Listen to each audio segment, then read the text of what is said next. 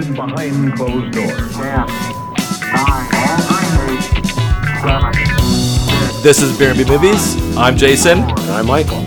Jason, what are we talking about today? Today, we're going to discuss AIP's 1968 Wild in the Streets. Michael, what are you going to be drinking today?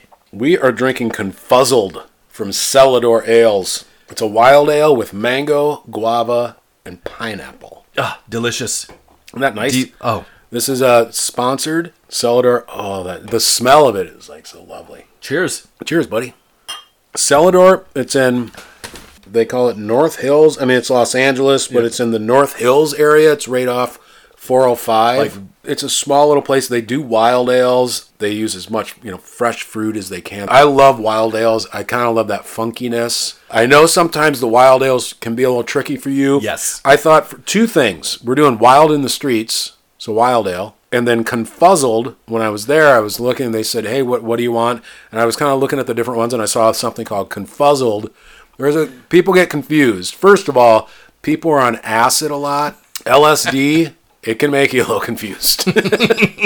So I thought this would work, and I thought, as a wild ale, this is the first time I've had it. The pineapple's right there. There's a little bit of that earthiness and funkiness you get in wild ales. I love that. Like my wild ale, my limit is when all of a sudden you get more of that funky barnyard. And I'm all over that. But this is fruity and sweet. There's individuals in our lives who, not big beer fans, but people who like alcohol and they like hard seltzers or wine. Good wild ale that tastes like this is what I'll recommend because this would suit them. This is delicious. And at the same time, so well made. In the beer nerd world, this is some beer nerd stuff. Like yeah. I've had people who are into wines, and I'll give them something along the line of the wild ales, and they'll go, "That's beer nerd beer," and I go, "Absolutely." On the tip of your tongue, you get that sourness. It's not Sour Patch Kid sourness, but it's approaching that. Yeah, which I appreciate because I'll enjoy something that's really tart. I like tart more than sweet. This is great. And they sponsored us, so thank you so much, Celador. Thank you, Celador. We had them on. They did a collaboration with McLeod, the Stellar Cellar. That's going way back. Way back. I think it was the house that screamed. And I will say that it was a sour IPA, and I remember it because I've been really harsh on sour IPAs. That was the first sour IPA that I liked. And that's no baloney. Yeah. This is great, though. Confuzzled. Excellent. Mango, guava, pineapple. 6.2%. So not crazy. They have some that get way up there, and you got to be careful. Because then you're just like the characters in this movie. They're whacked out on goofballs. So this is your choice. Yes. Defend yourself. All right, so this is clearly a beep. First of all. Clearly, why? AIP. Oh, okay. You could have stopped there. Yeah. Samuel Arkoff and James Nicholson, the founders of AIP, they produced it. $700,000 budget, shot in 15 days. AIP was like, we're going to cash in on counterculture exploitation movies and teen exploitation movies. So, this lines right up there with those. It is interesting because it was nominated for Best Editing. It's an oddly shot movie where you have vignettes of your characters, then you have newscasts, then you have music videos. And they do that thing, the French New Wave, where you will have edits where it will be a freeze frame. You'll have a scene, you'll have a shot, and it'll freeze frame for a second or two, and then go to the next shot. Oddly, The House That Screamed. That has that too. Part of the editing process that I think works, you have some split screen. It's done nicely. It's different. You see it now, you look back, and you go, it's a very 60s way of editing. You have original songs, which are interesting, some better than others. Came out in May of 68. A lot of things were happening in the country in 68. It's definitely a counterculture movie. It was based on a short story by Robert Thom, who also wrote the screenplay called The Day It All Happened, Baby. Question, do you think it's Thom or Tom? Robert Thom. Well, who was with the actor in The Messiah of Evil?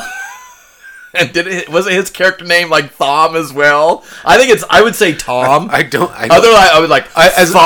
As and it much just as sounds weird. It sounds like a barbarian name. Well, I just don't take my pronunciations from Messiah of Evil necessarily. Like that's my reference. No, anyway. It has Hal Holbrook, Shelley Winters, Richard Pryor, Christopher Jones. And Richard Pryor does, it's a small role, but he has just these little moments where he has looks, just wonderful bits of acting. And Diane Varsi, she left Hollywood early. Her first role was in Peyton Place. She was nominated for an Academy Award. I only mention her because it's really sad. She suffered a traumatic cervical spine injury on this shooting that kind of plagued her going forward. And then she got Lyme disease in 1977, and she died young. Yeah. It was sad. When I was doing research, I came across that. Every time I watched the movie after I found that out, I kept looking, where did that might have happened? The fountain scene. I think it was might have been the fountain scene. Yeah. And then Hal Holbrook, this was his second movie. He was a TV actor to this point, made this movie. I mean, I know from like the Mark Twain album that my dad had that he'd listen to. Mark Twain in the Fog, bud. Where I grew up on the Mississippi, because of course he's Mark Twain. The Mark of the Twain. He would come through all the time. And it was like he was always somewhere in the area doing, so he was going to sit down and just do, I'm Mark Twain kind of thing. And I just always remember thinking, I wonder what would happen if somebody else said, I'm going to do Mark Twain. Like they would slap him. Just people like would slap his son. Yeah, like Kelsey Grammer shows up. He's like, I'm Mark Twain. And people would just be like, pitchforks, like, you are not. Hal Holbrook was here last week and he was fine. He liked my chicken fried steak. And Christopher Jones, who you mentioned, you're like, that guy looks like James Dean. And then when I read into him, it was like, the reason he came to Hollywood is someone says, you look like James Dean. He does very much James Dean. He's also someone in this movie who left Hollywood. The thing is he looks like him, but then he does a couple of bits that are just straight James Dean imitations. And he also has a weird ponytail that looks like pictures of drawings of Sam Adams I've seen. Paul Revere. Because there is a revolutionary vibe to this, the character arc for his character. It's revolutionary, but it's also kind of a rise of fascism. So this is interesting because it was released in May of '68. You know, because this movie is about voting rights. Like, in a brief summary, it's about a pop idol who slowly rises to the level of presidency and becomes the person that he was fighting against, or does he really become the person that he really was meant to become? See, because in '68, the voting age was still 21. It wasn't until 1970 with Oregon versus Mitchell that lowered the presidential minimum voting age to 18, and 1971 with the 26th Amendment lowering local and state election minimum voting age to 18. I'm going to disagree with you, though. I don't think this movie is about voting rights as much as it's about the idea of that strive for power. Oh, well, no. And I was just pointing out that the idea was that the plot is driven by, like, let's lower the voting rights to age 14. Yeah. And you have a person who's very much on the counterculture move side who rises to power. My question is, does he become the person that he's always hated, or does he become the person that he always really was? The origin story for this character happens with some of that freeze scene that I talked about, the freezing of the image. Yeah. It's a little sequence that starts the movie off. So first of all, spoiler alert. Yes, there you go. We have fireworks going on, and we have a voiceover of Shelley Winters, who plays Max Frost's parent. Is the last name pronounced Flatso? I think it's Flatso or Flatso. Flatso. And her husband are having a discussion basically about sex, where she's saying, I don't want to have a baby. I never wanted a baby. My mom said I might die if I have a baby. And he's like, hey, honey, and basically come to bed. Don't worry. I'm not going to touch you. And there's fireworks going on. She doesn't want a boy specifically. Yeah. And then all of a sudden shows a birth announcement, and it's April 4th. Now, if you go 9 months back, that's July 4th, and that's why the fireworks going on. Yes. So he's conceived on the 4th of July. Yeah.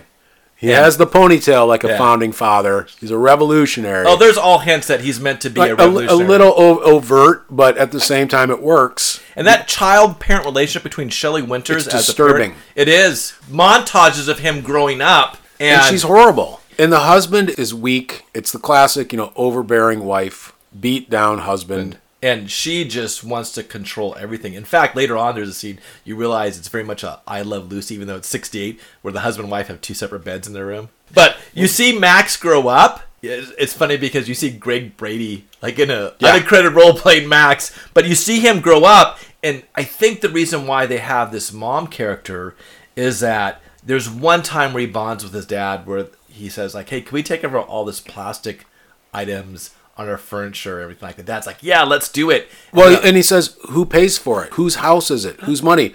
And so they do it. They have a party. They're like, yeah, we're pulling the plastic off the furniture. And the mom comes home, flips out, and slaps them both. And that's very jarring. It shows what type of parent this is. It also gives you insight. If Max is raised by this type of parent, what type of person is he really? Because then we jump ahead. He's about to leave home, and he's making LSD in his basement. And bombs. Yeah. He's not dynamite. And she comes out, and she's not slapping him around. No. She's because he's older. He's now Chris Jones.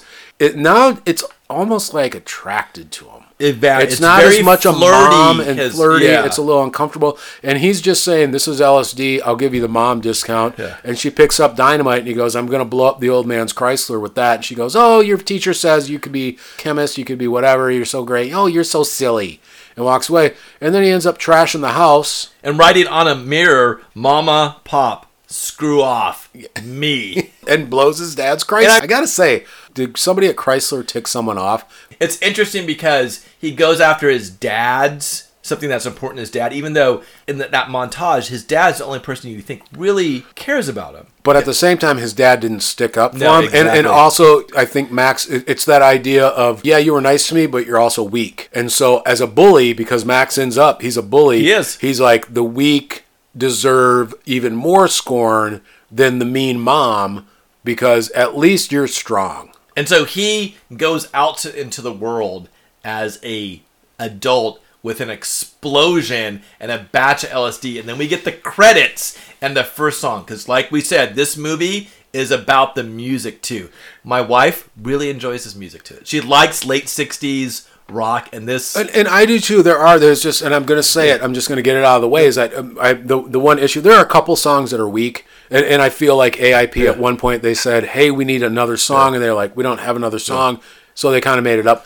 I felt like instead of trying to make a band sound, if you know what I mean, what they did was they kind of looked at the top 40 at the time and they went, well, okay, what's kind of popular? So it's like this collection of songs. Yeah. So it doesn't sound like throughout there's no thread that makes you think this is an actual band. It's like, here's the protest song. Here's a groovy song. Here's, the Byrds, here's the Rascals. So that would be the only thing I would say.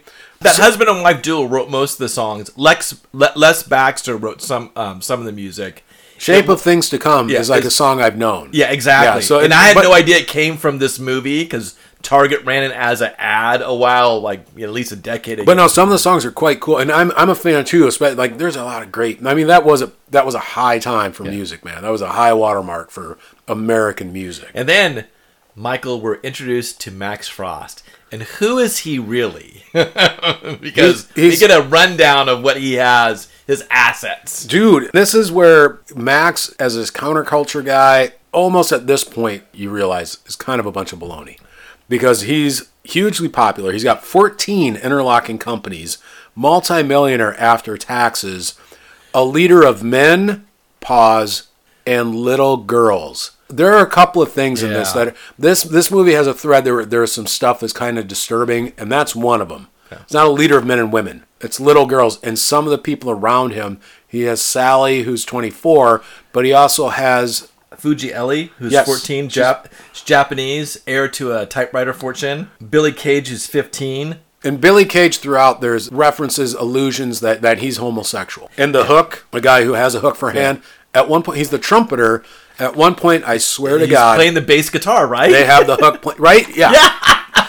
And the only reason, that's Joey Bishop's son. Just FYI, it was kind of a strange. That's funny. And then Richard Pryor is Stanley X, because of course he's got to be. He's an author, anthropologist, and there's a couple of things, and this is one of them. He wrote the Aborigine Cookbook. Yeah. And there is, on a regular basis, Paul Frees, unaccredited, does the voiceover. Now, I associate Paul Frees with Disney because he is the ghost host in Haunted Mansion. I grew up next to Anaheim with Disney a lot, and his voice is so distinct. So every time I hear his voice in this movie, I'm kind of a little pulled out. There's this discussion between pop icons who people worship still today. We've always had pop icons. Of course. People worship, and I think you build into because of the music they play, who that person is. And really, you see right off, Max Frost is a wealthy elite who has really young people, females hanging around with him. Highly inappropriate. He's living a decadent lifestyle. Yes. There's drugs all over his place. He's in the mountain references above everybody, looking over the basin of L.A. His next song, the 52%, he's on stage and he says, hey, we're being led by all these people, but dig this, I just read this, 52% of the population is 25 or younger, and that's actually true. That's true. That's a true thing. So he in 68, Johnny Fergus is pushing for this 18, which was a progressive deal. He's definitely pushed as Johnny Fergus is supposed to be like a Kennedy type. I mean, his haircut is Robert Kennedy. I gotta say, he does this 52% song. It's a weak song, but that's when he gets spotted by his mom. Apparently had no contact with him. He left home. Dude, he completely trashed their house and blew up a car. And my guess is he's not keeping in touch with these folks. And one, his mom, Shelley Winters, remarkable job. And also, still really attractive this time. She sees this not as an opportunity to basically rebond with her son. Her first action is, we're going to be rich. We're going to ride coattails. She says, I'm a celebrity. And so there's this montage of her getting facial, her hair done, her husband's going to get a toupee. You didn't catch this. And it's because they do. That's one of the editing things I think got them a nomination. It was a triple screenshot of her. She's getting her hair done and stuff. People are asking her favors because she's saying Max Frost is my son. Yeah, so she's dropping his name already. Oh yeah, exactly. She's not interested in her son. She's interested in superficial person. Horribly shallow. I kept focusing on the numbers because I'm like 52%, and then I looked and you're like 68, 52, and then as of now, 30%. Right. And this was telling because the Tet Offensive took place in Vietnam in January of 68. And so we were sending men off to Vietnam who still couldn't legally vote for president. At 18, you could be drafted. And now people worry about the drinking age. It's like, hey, if you can go die, you should be able to buy a beer. Back then, it was if you can go die for your country, you should be able to vote. And I like that makes sense. She says, I'm a celebrity. Yeah. Because that's still reflective of our current times, too, where it's not about what you do. It's just about, I'm a celebrity. I'm related to someone who's famous. Therefore, being famous in itself is something worthy to strive for. Her character... Which is something, honestly, I don't want to get into it, but it's something we see all too much today. A celebrity is a position. You're not a rock star. You're just a celebrity. There's nothing else attached to it. And that's why this movie is such a good socio-political commentary, because it's still, some of the stuff still holds true today. Even though it was meant to be like, hey, we're just going to try to cash in on youth culture and make a really easy movie, but I thought it was really good shot. So, absolutely. Shelley Winters in her little blue nighty in that one scene, I just have to say, she's still very... you got a crush on Shelley Winters. I got a crush on Shelley Winters. I am going to razz you. I am going to razz you for that. Anyway. So we get to the next song. 14 and Fight. That's actually a catchy song. It is. Just listen to the music one. Again, though, it's one of those, that sounds like another song on the top 40. At first I was making lists like, this sounds like Wilson Pickett. This sounds like The Doors. This sounds like Which the is Animals. not a bad thing. Yeah. And in dating myself, it's like a K-Tel album. You know what I mean? You remember K-Tel? It'd just be, you'd buy it, and it'd just have a bunch of the songs that were hot that day. Top 10 hits from 1968. The Police, here's the Police and the Motels and whatnot.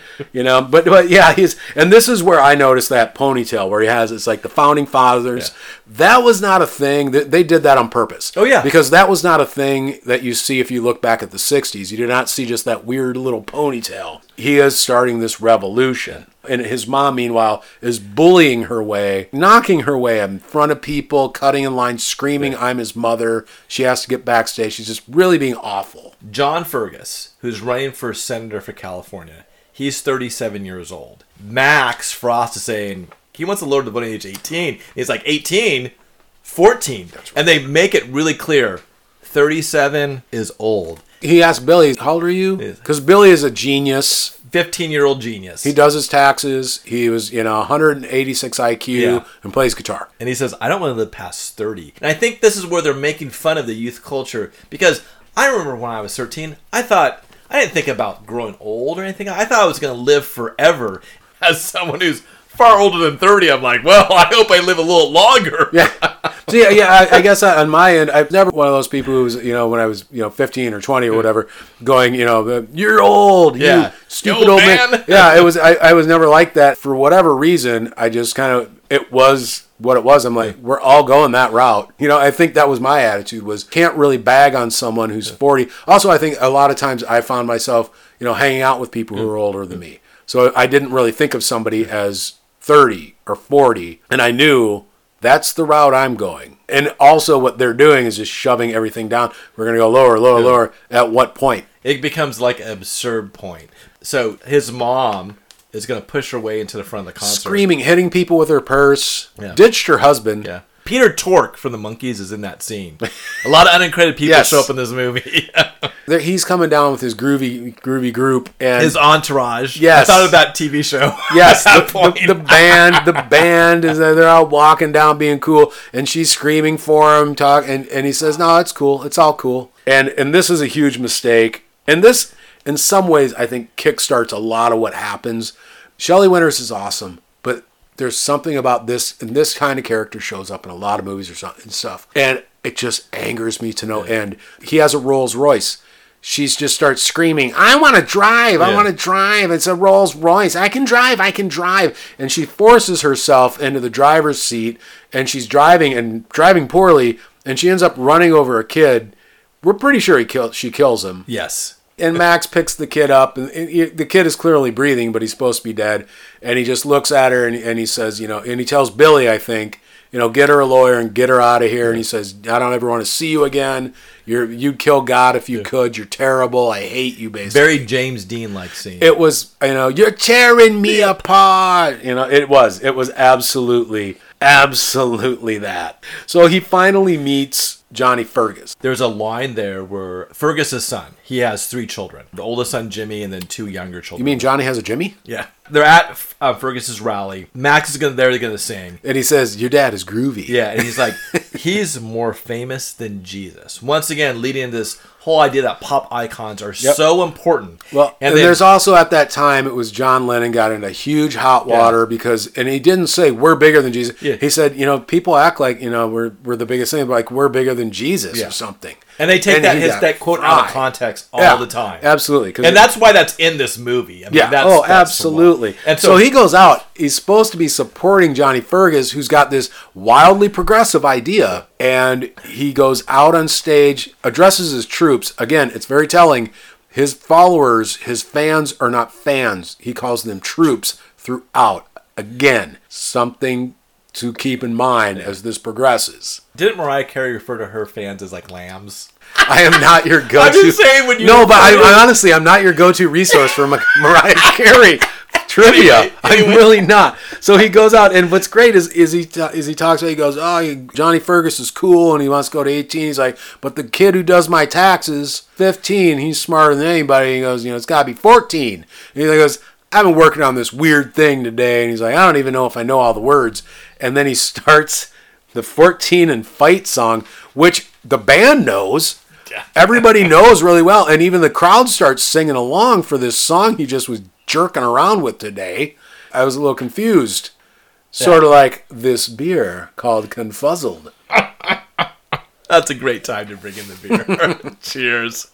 Confuzzled from Celador. The mango, the guava, the pineapple. When I opened this and I smelled it, immediately the pineapple. The Carbonation, naturally conditioned with local orange blossom honey. Everything they do is in these oak barrels. They let me walk around the brewery.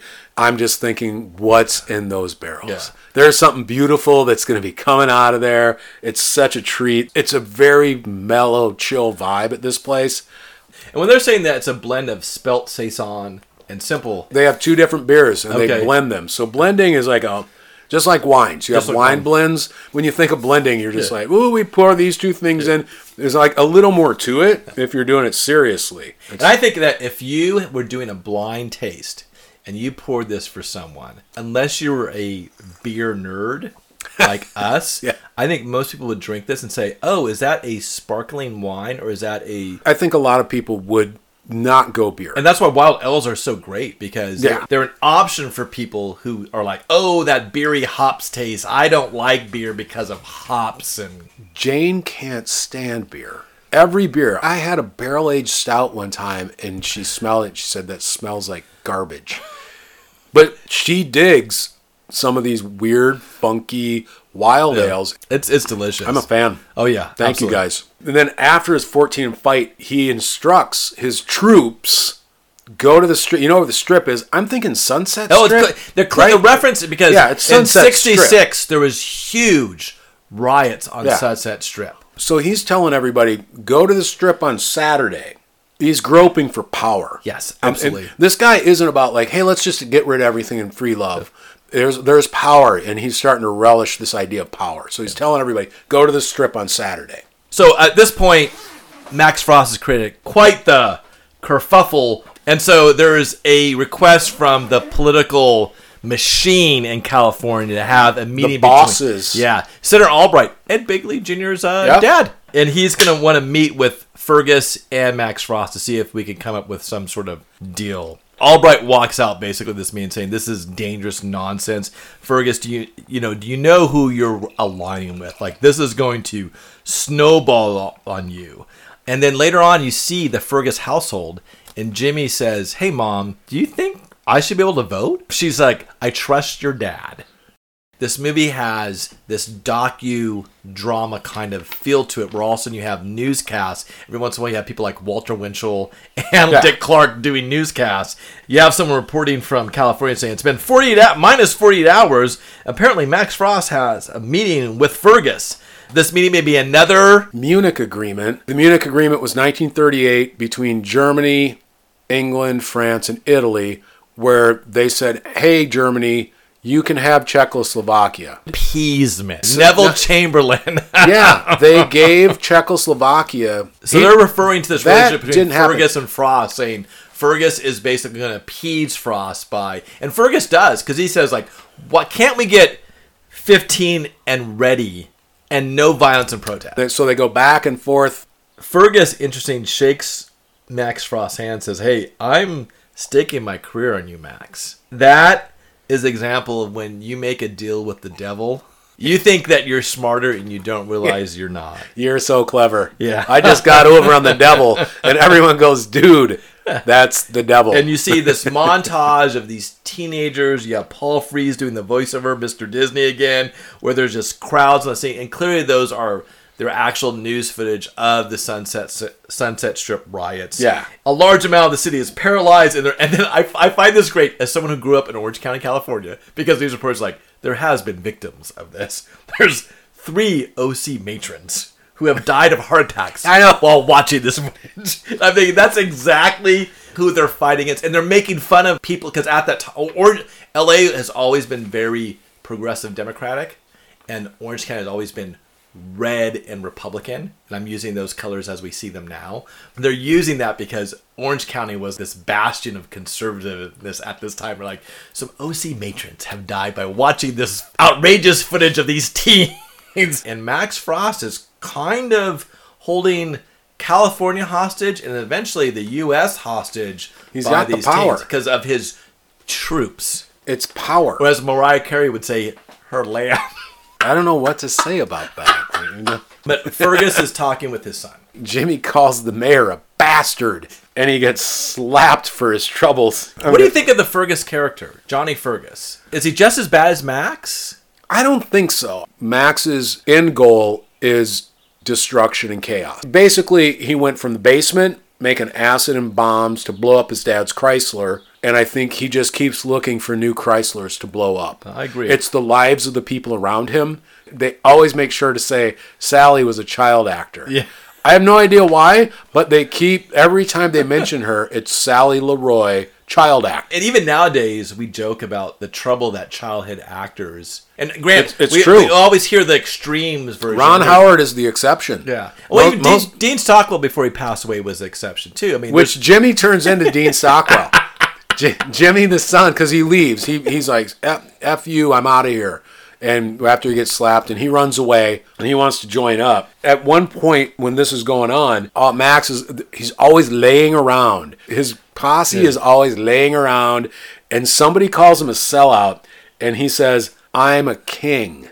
And to me, that's very telling. All this trouble all over California, Max flies around with Johnny and tells the troops, like, hey, chill out, be cool.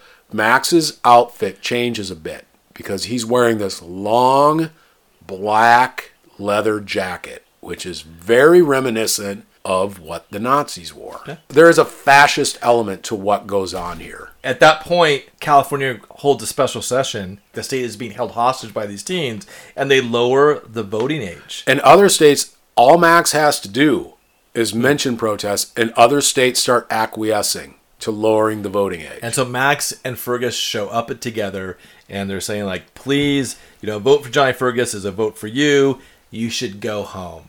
And the teens start dispersing because, you're right, it's a domino effect. But this is just one step in now Max Frost's plan, because what happens next? Well, Jimmy comes in, gets caught sneaking into Max's compound. Way too long of a scene. I mean, oh my God. No, it really is. But he says, hey, this senator died. Yeah. My dad hates you, by the way. He's going to get elected, and he hates you guys, and he's going to turn on you guys. And he said, this guy died. There's going to be a special election. None of us are old enough. Oh, you know what? Sally. 25. 25. Sally's old enough. She's cute as hell, by the way. Yeah. If you're putting, like, in a time capsule, the Southern California I think of the woman, Beach Boys song. It's just, absolutely. She's perfect. Yeah, she's great. So they're like, we're going to run her. She, of course, wins. Absolutely. And there's one point Max is wearing his scarf like an armband, which, again, is, like, reminiscent of certain, like, fascist movement. A lot of ascots in this movie, my friend. You are an ascot man. I know what I'm getting you for Christmas now. To me, the 52 and 52% song is a little weak. The Sally Leroy song, it's a weak. It's a throwaway. That's the one I feel like they said we need one more song, and they're like, we got nothing, and they're just watching it. They went, oh, well, Sally Leroy. It reminds me of "In the Summertime" by Mungo Jerry a little bit. I know exactly what you're talking about. She's elected. She addresses Congress. She's wearing like one of those admiral hats. It's the admiral sailing hat from the old-timey days. Maybe they just thought, oh, it's cool. I went revolution. Exactly. She's showing up. They're doing that for a reason. And she's great because she's like, hey. So high. Oh my God, she's higher than she's acting that way or she's really high. Boy, she is where we all want to be. All these old white men just looking at her with disdain, and she goes, I just want to say we want to lower the voting age for a representative to 14. For Senator 14, President 14, everybody up in the balcony, they're all her friends, and they're just yelling and screaming. And they're chanting, amend, because you'd have to amend the Constitution. And this is when things go from just like, hey, peaceful protest, to getting pretty serious. Because now it's 40 days, as the news report says, and I think it's Walter Winchell, he says, 40 days and 40 nights of teens pouring into D.C., shouting, amend. And it gets violent, and 12 troops are killed. And it's interesting because Kent State took place in the 70s, and this is an example of where this movie is kind of a small microcosm mirror to what was going on at the time. And of course we have Max Frost singing the song from this movie that actually, it was a hit. It's a song I know. Topped the charts or charted the tops? You did say charted the tops before. I was tired. And before we were even drinking. Cheers, buddy. Cheers. Because I mean, you're tired, and this beer is fantastic. Oh, yeah. I'm digging this. Celador, guys, thank you. Because Confuzzled, I'm not confused at all about this beer. It's amazing. It's just got the pineapple. It's very simple. What color is that? Mauve? I'm old school. I would say pink, but my kids would come in here and they would say, "Oh, Dad, that's not pink. That is mauve." There's a pinkish hue. Yeah, there's a pinkish hue. Yeah, I could be sipping this in a hammock. We'd just be talking some crap about some movie we saw. Yeah. Having Wild in the Street soundtrack playing in the background. Exactly. Yeah. Like prosciutto wrapped melon with this would be great. So no, but shape up things to come, and it's very dark. He's dressed in like all black because it's a morning song, but it's also the Jim Morrison. He's crying. It's the Doors song. That's what this one is. Great song and a great video for this movie. It really is. It's fantastic, and it is kind of intense. It's like Reminds me of Paint It Black. bunch of kids got killed, and so Jimmy meets his dad, and this is when Jimmy Fergus transforms into Dean Stockwell. His hair is just like whoosh, looks like Dean Stockwell in the Dunwich Horror. He does. He totally does. And he's they're having this meeting, and he's wasn't that an AIP production as well? Absolutely, 100%, and probably it's on our list somewhere. I like that movie. It's a great movie. We're gonna do it at some point. But his dad is part of the alcoholic generation. Yeah. Johnny goes on a bender, goes home, starts tearing posters off the wall, and telling his daughter, you're just gonna read Winnie the Pooh and was it Little Women. Little Women? Little Women. He's screaming drunk. Little Women. It's awesome. And so Max, he's trying to, they need the votes, make the amendment. 2/3. Yeah. The constitutional amendment. And it's telling because he's laying around at his palatial estate, and he says, hey, troops, war council. He calls a war council. He refers to his followers as troops and his entourage as a war council. I mean, people should not be throwing their love and he's got something their sneaky faith going behind on. this person. Yeah, he's not who you think he is. No. And the ideas are really telling about these guys because they said, how do we get these votes? They start with blackmail, raid the FBI and CIA, and assassination. I mean, it's very dark. It's horribly dark. And you're watching these people, you're supposed to believe like these are our Flower counterculture, flower power, children, and make love, not war. Yeah. And he even says at one point, I don't want any violence. Yeah. I'm not about violence. You blew up your dad's Chrysler and trashed you are. He's about power. I don't even know if it's about power. I think it's the Dark Knight. Some men just want to see the world burn. Yeah. He doesn't really want to sit up He's like top. Hammer. Vic Morrow. I love it. I love it. I'm fantastic. So, but they end up, we're just going to spike the water with LSD. Now, this was a thing. In the 60s, it was either people who said, we're going to spike the water supply with LSD, or the authorities going, we're fluoride we're worried about people spiking the water supply with LSD. Well, these guys do it. I have no idea how it would work, but they just take these jugs of LSD and toss them into the river. Yeah, they're either on the Warner Brothers backlot or Universal Studios backlot, and they're just throw it. Not into like huge water tanks where people are. They look like moonshine jugs full of LSD. It is. It's moonshine jugs into the river. And they tell all their followers, don't drink coffee, don't drink tea, don't drink anything unless you can pop open the can. Exactly, because the idea is all these senators are going to be tripping balls, and they have young people guiding them in to vote. Johnny Fergus shows up at Congress, and he's like, just tripping, and he's like, no, this is terrible, it's terrible. Yeah. And they all vote. They lower the voting age, and this is a big change in the movie because now Max Frost is going to run for president. And he's all over the cover of Newsweek. The Republicans get Max to run, which I think is strange. It's interesting because it goes back and forth. He's like, Democrats, Republicans, and then he asks, Stanley X, and he goes, Republican, man. He runs as a Republican. He wins. He totally wins. And then they track down his mom, who's just terrible. And she's like, maybe I'll be an ambassador to like one of those Latin countries, or I'll go to the Court of St. James. The Court of St. James. I don't know. Didn't look it up. Is it interesting that she went from being a complete LSD therapy, like hippie, where all of a sudden she does look like your Orange County conservative mom at that point when all of a sudden he's running for Republican. I think that's telling. I do. They're going to find her. We got to get her sorted out. Keep her on the drugs, but make her look presentable. They ask her about the falling out. She said, there was no falling out with me and my son. Maybe a lover's quarrel. Very weird. It's very awkward. But that's the dialogue they chose. They said lover's quarrel. I know. I think you have Max Frost's mom in this movie. And did that make you uncomfortable? It did. Her mom, Shelley Winters, plays an awful character. And I think it's there for you the whole time because there's no depth to Max Frost's character. You're rooting for him he is going to be the savior for the youth movement. But you have to think, his mom's an awful person. She raised him. There has to be something. And he hates his dad because his mom beat anger and hatred for kind people because his dad was a kind person. And I think they're trying to say... I hate kind people. That he's just like his mom. Yeah. You just can't see it. Because his dad was a reserved, quiet person. What he got from his dad was to be quiet. What he got from his mom was to be destructive. Yeah, to be superficial. Yep. That's just power and fame. Hatred. And He got glory. hatred from his mom. Yeah. So Max goes to President Michael, and he does the State of the Union address. He's telling everybody how it's going to be. Johnny Fergus, he's a Robert Kennedy character, and he tries to assassinate. He pulls a gun out, and he's going to shoot Max Frost, and he gets caught.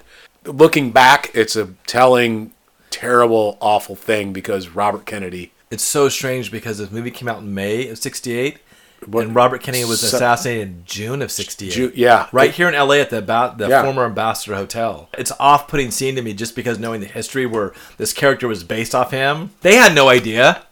No. And then this happens. And it's the reason why this movie spent a year on drive-ins and Grindhouse, because it was really reflective of what was going on. Max doesn't really care. He goes, he'll get caught, don't worry. Yeah. And then he lays it out, and he goes, it was going to be a mandatory retirement at 30 years old. Which I'm all for. Well, here, it gets better, Jason, because you get 5 years, and then at 35, you're sent to a rehabilitation camp where you're just going to be freaking fed LSD, and you're going to be just caught up. Now that LSD. I don't like. That sounds like Logan's Run.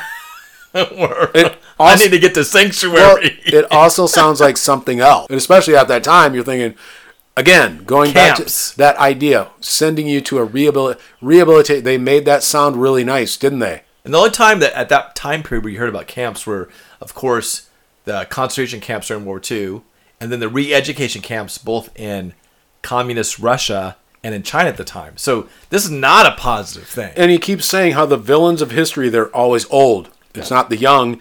And he starts screaming, and he says, give me the tools, give me the laws, and give me the power. I can take care of these things. I can take care of everything.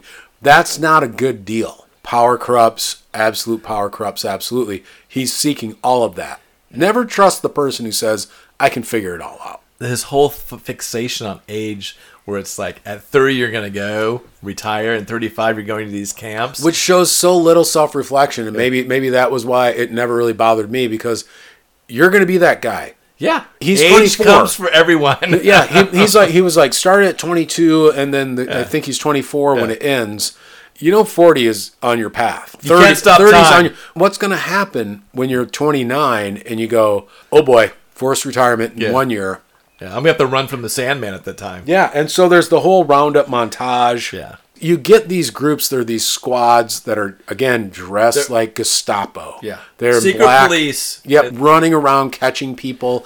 And they find the Fergus family, and they're just out somewhere subsistence farming, it looks like. I felt bad for them. Oh, God, I felt bad. And even worse, Jimmy, their son, was part of the roundup group. Yeah, yeah, they rounded you up. mentioned V. Very similar. Yes. We're like, that one teenage son became in love with the visitors. And that, it goes back to, again, the Nazis in World War II, where it's like, hey, join up. And you have the Hitler Youth. You might snitch on the neighbors. You'd snitch on your own parents if you're going, hey, they help these people. The U.S. has abandoned all overseas operations to the delight of most. It says he's planning on building the most hedonistic society ever. This is the dark part of this movie, because you get a montage of the camp, and you see the Fergus family, and you see Miss Fergus zonked out of her brain, and you see her husband in the background. Johnny Fergus hung. And I don't know if he hung himself or they hung him.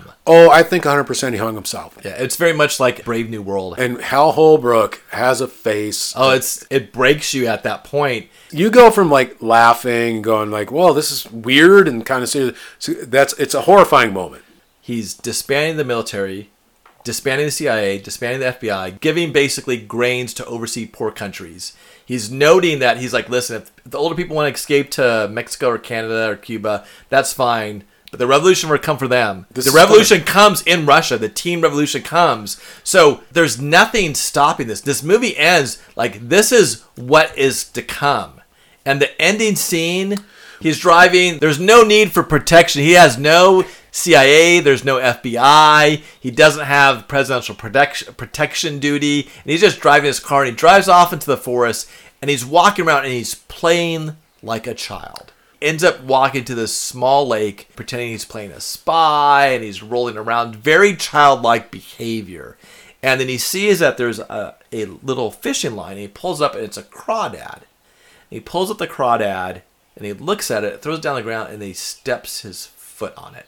And not just once, multiple times. And you have 3 kids run up, and they're like, why did you do that? That was our pet. Not just our pet Welliger.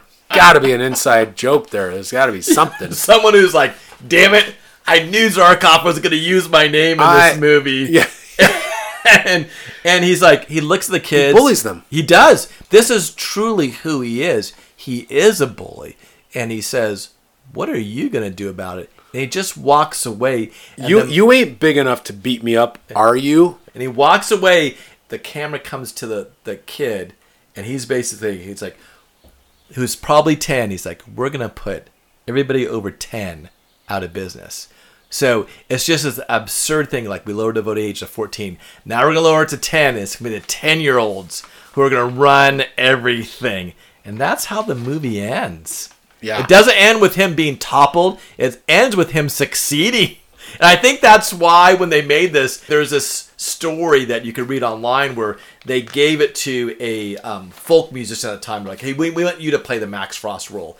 And that person read it and they're like, I don't think so. This portrays the counterculture movement in a way that I don't think they want to be portrayed. You're basically saying not only are they worse than what we have now, they're the Nazis. Yeah. In a way, that's what this movie is, because it is. You can't watch this. I don't want to belabor the point, but at that time, there's no way you could watch this and like be of a certain age and go, that's not Germany. And even now, it's easier for us. We have this distance from all of this stuff. Our wars haven't been as crazy as that. There wasn't that impact. You're basically saying the free love movement is, if they got power, they'd turn into Nazis. Yeah. Nobody wants to turn into Nazis except Nazis. You know? I picked this movie. I have this movie on DVD. I actually have this. I think it's called Midnight Matinee, and it has this and Gas. Roger Corman Presents. I found it at the library. Okay, excellent. In the Santa Monica Public Library. Would you recommend this movie? I would. It's an interesting movie. Most of the songs are pretty catchy. They're fun.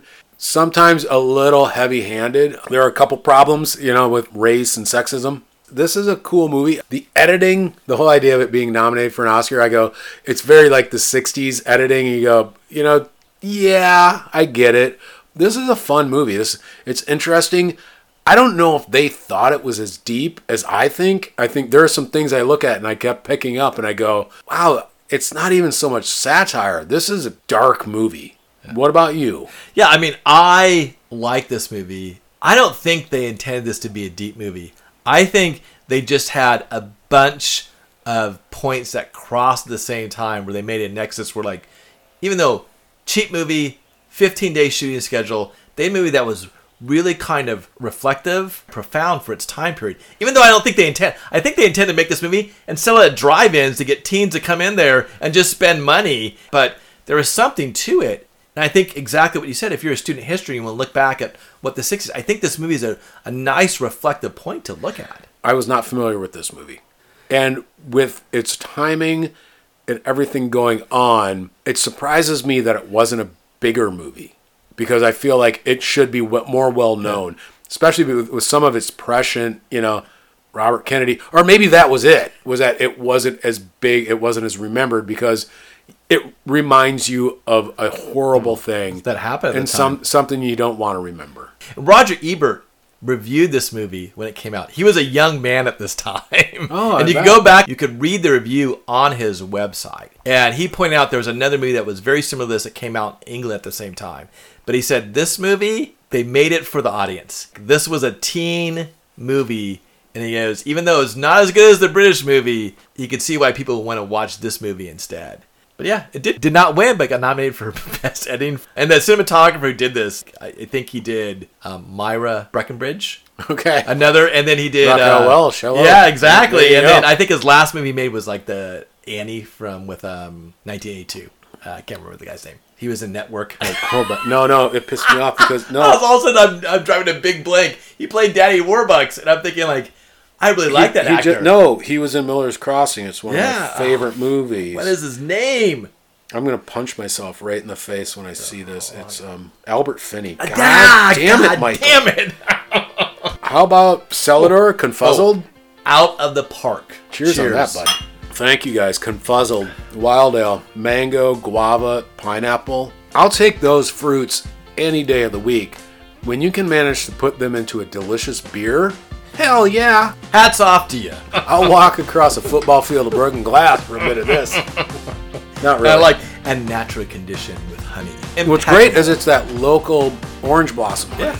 This is where people are taking beer as art. Absolutely. I hope that doesn't sound cheesy because I mean that sincerely. This is a gift. So when you go to the brewery, there's just a whole bunch of stuff, and I'm looking at it going, how much money do I have to spend right now? And it's never enough. Thank you guys so much, Celador. Hope we did you proud. I think I paired it with a nice movie. I think you did. So I think that about wraps this one up. I agree. Please like, subscribe, and comment wherever you listen. Follow us on Instagram, Facebook, and Twitter. And check out our website.